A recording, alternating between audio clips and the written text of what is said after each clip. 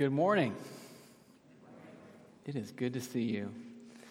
For those who don't know me, my name is Taylor Sutton. I'm one of the pastors on staff here, and it is a privilege to be able to be with you today in the flesh and also to look with you at Galatians chapter 5. In the first book of the Harry Potter series, there's a moment where Harry, the title character, is trying to find a train platform. If you've read the books, you're very familiar with this idea that the way you get to the magical wizarding boarding school is you take a train that leaves from platform 9 3/4. So this platform is magically hidden inside a regular London train station. So Harry, being an orphan, being really on his own and new to the world of magic, doesn't know how to find platform 9 3/4. And so eventually he has to ask someone else's mom, how do I get to the platform? And this is what she says. Not to worry, all you have to do is walk straight at the barrier between platforms 9 and 10. Don't stop. And don't be scared you'll crash into it. That's very important. Best do it at a bit of a run if you're nervous.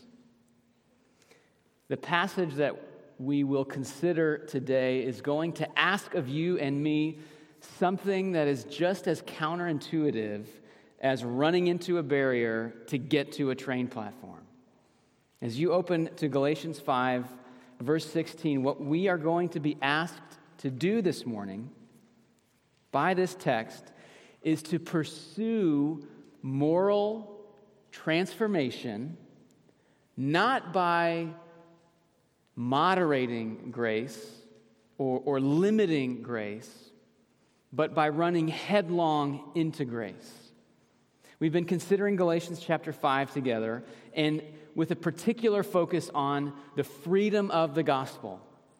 And we've seen over the last 2 weeks that the gospel is opposed to legalism and the gospel is opposed to license, which means that the good news of Christianity says no to trying to earn your way into God's favor, and the good news of Christianity also says no to just giving in to sin, doing whatever you want because it will all be forgiven. But I have found, maybe this has been true for you as well, that it's when I get around to actually trying to grow, actually trying to say no to sin and yes to God, that I can operate as if I better not think about grace too much. I can operate as if real moral seriousness requires that I downplay grace. The good news of Christianity is that God has given us what we don't deserve and what we could never earn. And the temptation that we face, once we're convinced that God's way is best and we're trusting in Jesus and we're trying to grow, the temptation is to think, well, maybe I need to smuggle in just a little bit of legalism so that I don't get, soft or lazy morally. Here's the amazing message of our passage this morning. Grace is not an obstacle to becoming a better person. Grace is actually the only way for you to become a better person. Let's look at Galatians 5, verse 16 through 24. This is what God's word says. But I say, walk by the Spirit, and you will not gratify the desires of the flesh. For the desires of the flesh are against the Spirit, and the desires of the Spirit are against the flesh. For these are opposed to each other, to keep you from doing the things you want to do. But if you are led by the Spirit, you are not under the law. Now the works of the flesh are evident: sexual immorality, impurity, sensuality, idolatry, sorcery, enmity, strife, jealousy, fits of anger, rivalries, dissensions, divisions, envy, drunkenness, orgies, and things like these. I warn you, as I warned you before, that those who do such things will not inherit the kingdom of God. But the fruit of the Spirit is love, joy, peace, patience, kindness, goodness, faithfulness, gentleness, self-control. Against such things there is no law. And those who belong to Christ Jesus have crucified the flesh with its passions and desires. Grace is not an obstacle to becoming a better person. Grace turns out to be the only way to become a better person. What Paul does in this passage is he sets up a sharp contrast between the Spirit and the flesh. And as he unpacks this contrast in a few different ways, he's drawing the blueprint for how believers in Jesus grow and change and experience transformation. He does this, he puts this argument forward in three parts.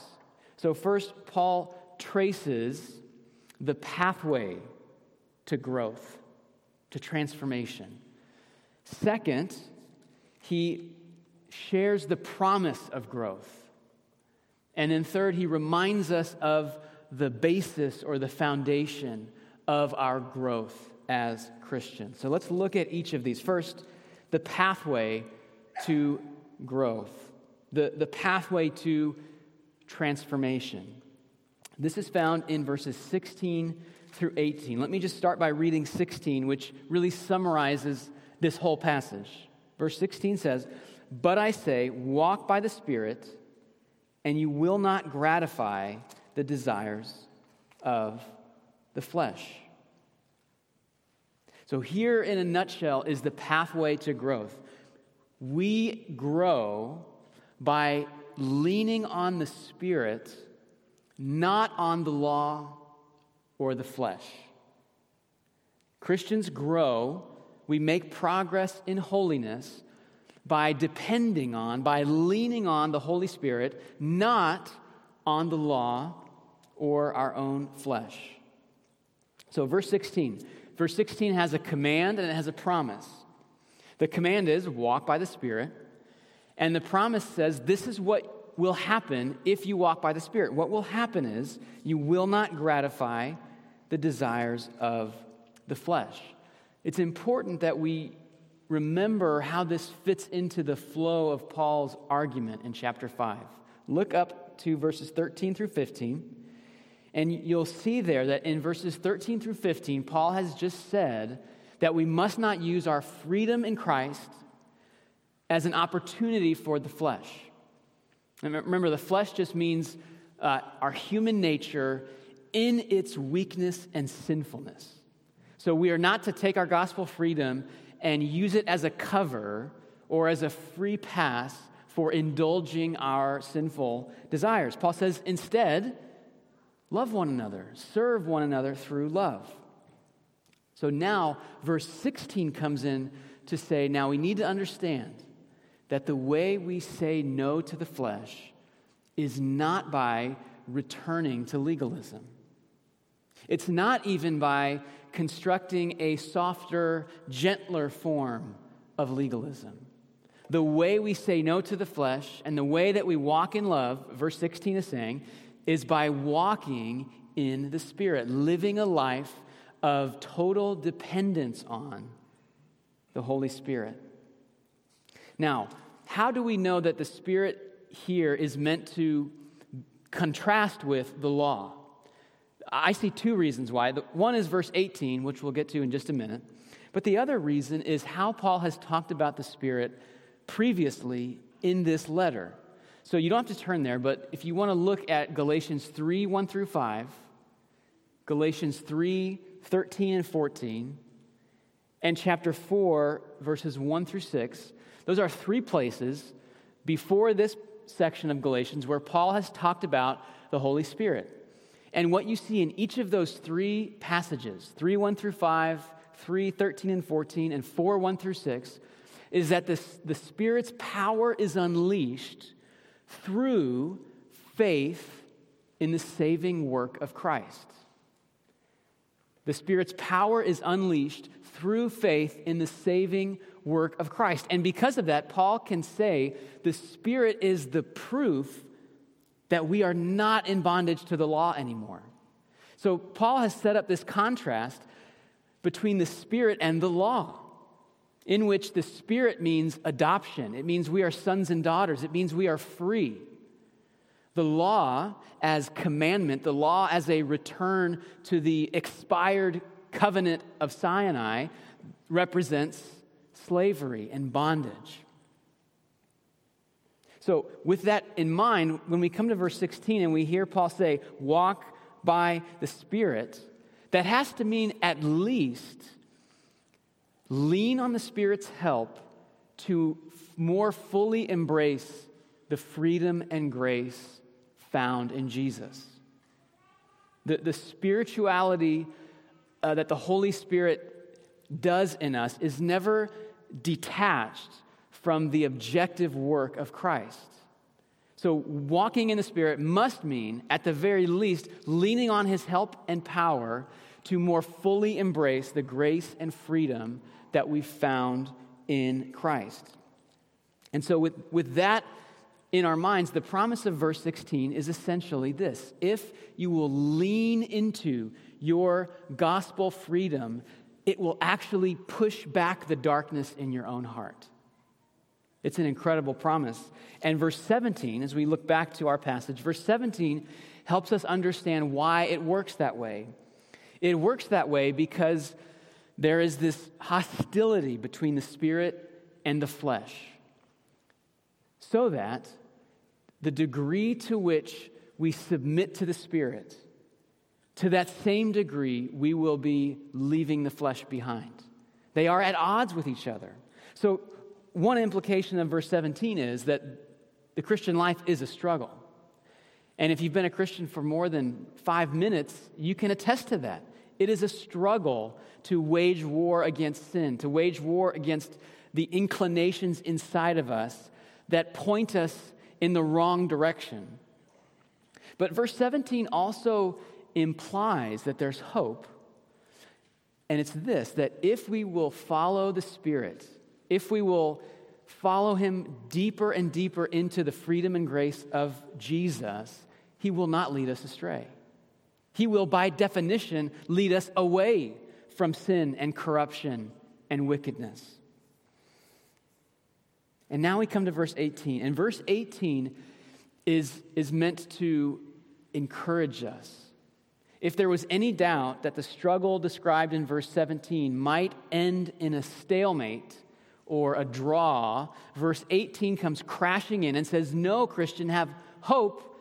You have the upper hand against sin.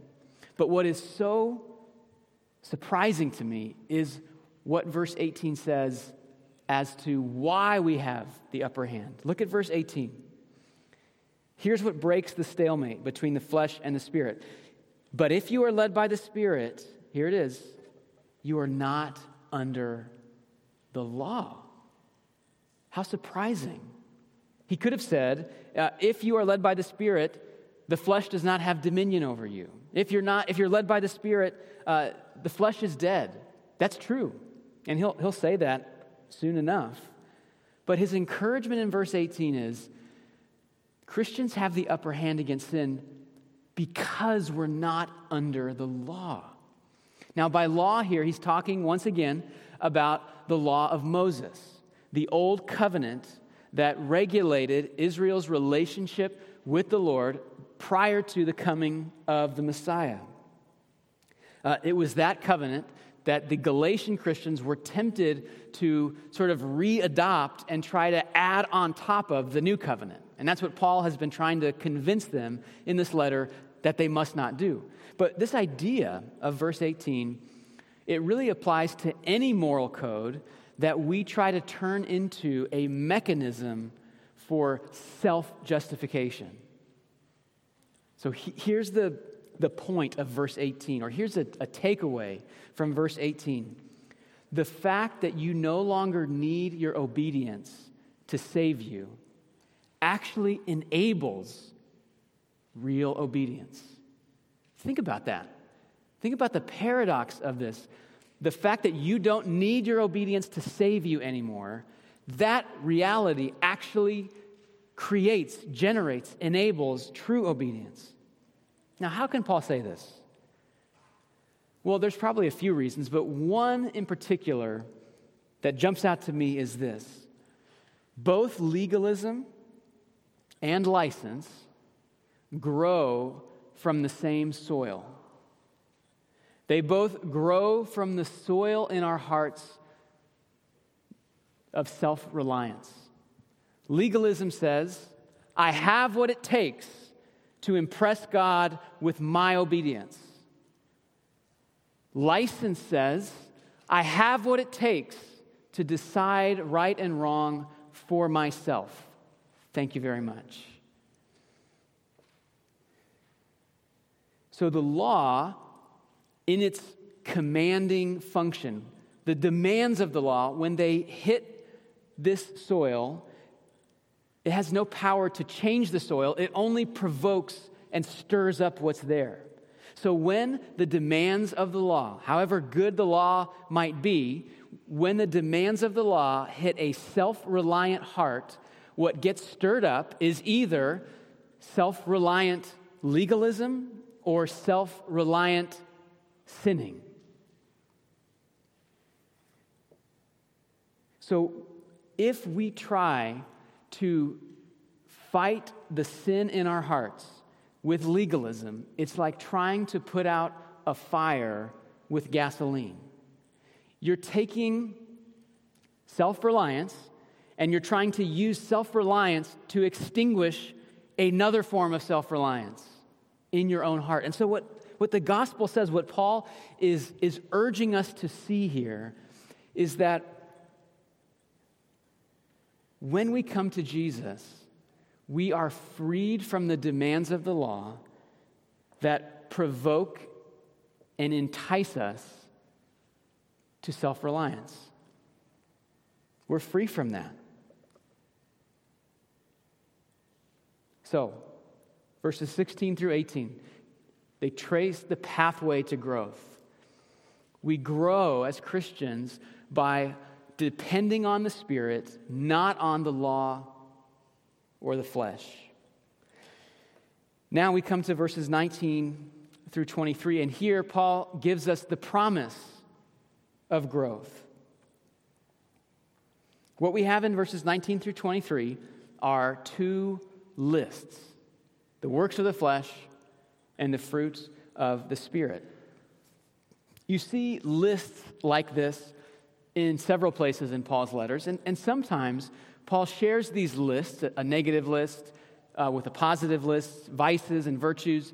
Sometimes Paul shares these as commands, saying, Christian, don't do these things. Instead, do these things. And certainly that is one implication from verses 19 through 23. But don't miss the fact that here, Paul gives us these lists not as commands, but as statements. In effect, this is a promise. Think of the promise like this. Do you want to rely on your own resources? Do you want to try to keep the law in the power of your flesh? Well, you can then expect a life as described in verses 19 through 21. It's a long list.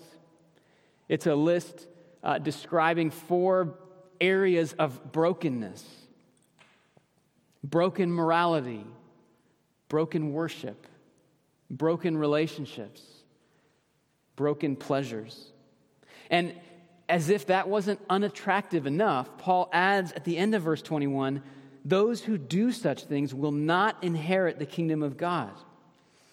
That's not to say that if you do these things, you've somehow forfeited your salvation. The point is, if your life looks like 19 through 21, that's exposing the underlying reality that you're not actually trusting in Jesus as your King and rescuer. So that's one half of the promise of 19 through 23. 22 and 23 then come to us and say, will you embrace the freedom of the gospel? Will you lean into the Spirit and the grace and adoption that He has brought you into? If you will, you can expect your life to look like verses 22 and 23. Who wouldn't want to look like this? Who wouldn't want to be around someone who could be described by these words? This is who we were meant to be. A community characterized by these 9 virtues looks and feels like the new creation.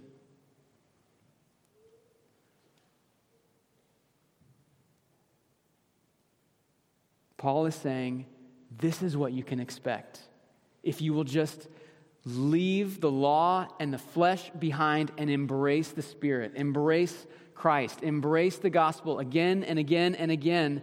This is the outcome. This is the result. And notice how he brings in the law again at the very end of verse 23. He says, against such things there is no law. Almost certainly, again, he's thinking of, in particular, the law of Moses, that if we let the Spirit produce this in us through the gospel, we are actually doing the things that the law calls us to, but has no power to produce in us. That is the promise of growth, that the Spirit produces better things in us than the law or our flesh ever could. Now we come to the basis for growth. This is verse 24. Verse 24, similar to verse 18, this is another statement meant to encourage us, to strengthen us with the realization that God has given us what we need to fight sin. What is the encouragement in verse 24? Let's look at it again. Verse 24, and those who belong to Christ Jesus have crucified the flesh with its passions and desires. So the sinful inclinations in us no longer get to decisively direct us because of Jesus. The idea here is that when we trust in Christ, we are so united with His crucifixion that our inner corruption, in some real but mysterious sense, was crucified with Jesus. So that although it's still operational, it has been dealt a mortal wound, and it's no longer in charge. So when we think of the cross, we have to remember that the cross is not just our ticket into forgiveness. The cross is the very basis of our transformation. The death of Jesus purchases our forgiveness, and it purchases our transformation. So that means any progress that we make in the Christian life is always a deepening application of the power of the cross. So we've seen the pathway to growth, the promise of growth, and the basis of growth. Grace is not an obstacle to becoming a better person. Grace is the only way to become a better person. We could say even more strongly, grace is the way you start to become who you are meant to be.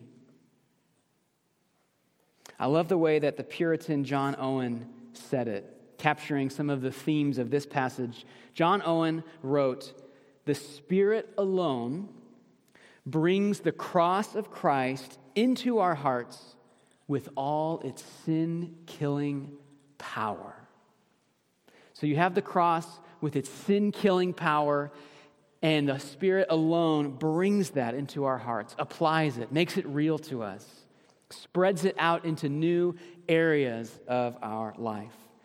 But the question comes to my mind, at least, what is our role in this? This passage is largely about what God has done and what God will do, but it did start with a command. There's one imperative in verse 16 to verse 24, and it is walk by the Spirit, walk in the Spirit. So we know we have a role. We know from the whole Bible that there is great effort involved in following Jesus. So the question I think this passage places before us is, what kind of effort is fitting in light of the grace and freedom of Christ? Think of your moral life as an engine. The question this passage puts before us is, what kind of fuel is that engine built to run on? All of us have tried running our engines on the fuel of legalism and law and shame and guilt and self-condemnation. What this passage is calling us to is not to just empty the gas tank and let the engine sit quiet. It's to put a better kind of fuel in, the fuel of grace. And so, as far as what this looks like, there are a lot of things that could be said. Let me just close with this idea. Seek transformation by transferring trust from yourself to Christ in the particulars of whatever area you're trying to grow in. Let me give you an example. Let's just take two from these lists. If you're trying to move from anger to love, this passage would say, don't try to motivate yourself. Don't try to fuel that transformation with self-condemnation. Oh, how pathetic to be an angry person. How embarrassing. You're better than that. Can't you keep it together? Can't you keep it under control? That's trying to fight fire with gasoline. So what would it look like to transfer trust from self to Christ in the particulars of anger? Anger is a sin that God has been exposing in my own heart over the past year or so. And one of the things that I've seen is that I can always trace anger back to pride. Anger rises up when pride is insulted, right? When my own sense of self-importance is ignored or dismissed or antagonized in some way. And so anger is in part my assertion of self-importance and my attempt to control other people so that they will acknowledge my self-importance. So you can just see how this is dripping in self-reliance, self-trust. So to transfer trust from me to Jesus might look like resting in the dignity that Jesus gives me rather than angrily clawing for some kind of dignity of my own creation. Transferring trust might look like letting Jesus vindicate me, letting Jesus be my protector. Transferring trust from self to Christ might look like just humbling myself at the foot of the cross and realizing that I'm not that big of a deal. And so I can roll with other people affirming that I'm not that big of a deal. And maybe most profoundly, as we believe God's grace for the particulars of our sin, as we actually believe that Jesus loves me, an angry, prideful person, Jesus actually purchased forgiveness for my embarrassing self-importance. As we soak in that, as we let that heal us and calm us, anger subsides and we start to become a little bit more loving. If you really have experienced that, how could you not start to at least reflect that even a little bit towards other people when you have marinated in the love and the grace and the patience of Jesus towards you. We need the power of the Holy Spirit. It is profound. It is mysterious. It operates independently of our work. But when it comes to our work, when it comes to our role, I am so encouraged that the power of the Spirit is unleashed in the sinner's embrace of Christ. We can do that. If we're Christians, the Spirit has already enabled us to start doing that. We can keep doing that. We are sinners. We need Jesus. It's in that embrace, the sinner's embrace of Christ, that the transforming power of the Spirit is unleashed. That is amazing. That is good news. Let's pray. Father, we could not have invented such kindness in a deity if we tried. We could not have invented a Savior like this one. We could not have invented a Spirit like this one. We could not have constructed a process for transformation so counterintuitive yet beautiful and wonderful as this one. Lord, we long not just to marvel at the blueprint, we want to experience this. We want to taste this. We want to see the grace and the freedom of the gospel make us different this week. Would you do that? Would you do that? And would you guard us from the temptation to try and fuel that change by law and legalism, by shame and self-reliance? We pray this through the mighty cross of Jesus and the transforming power of the Spirit. Amen.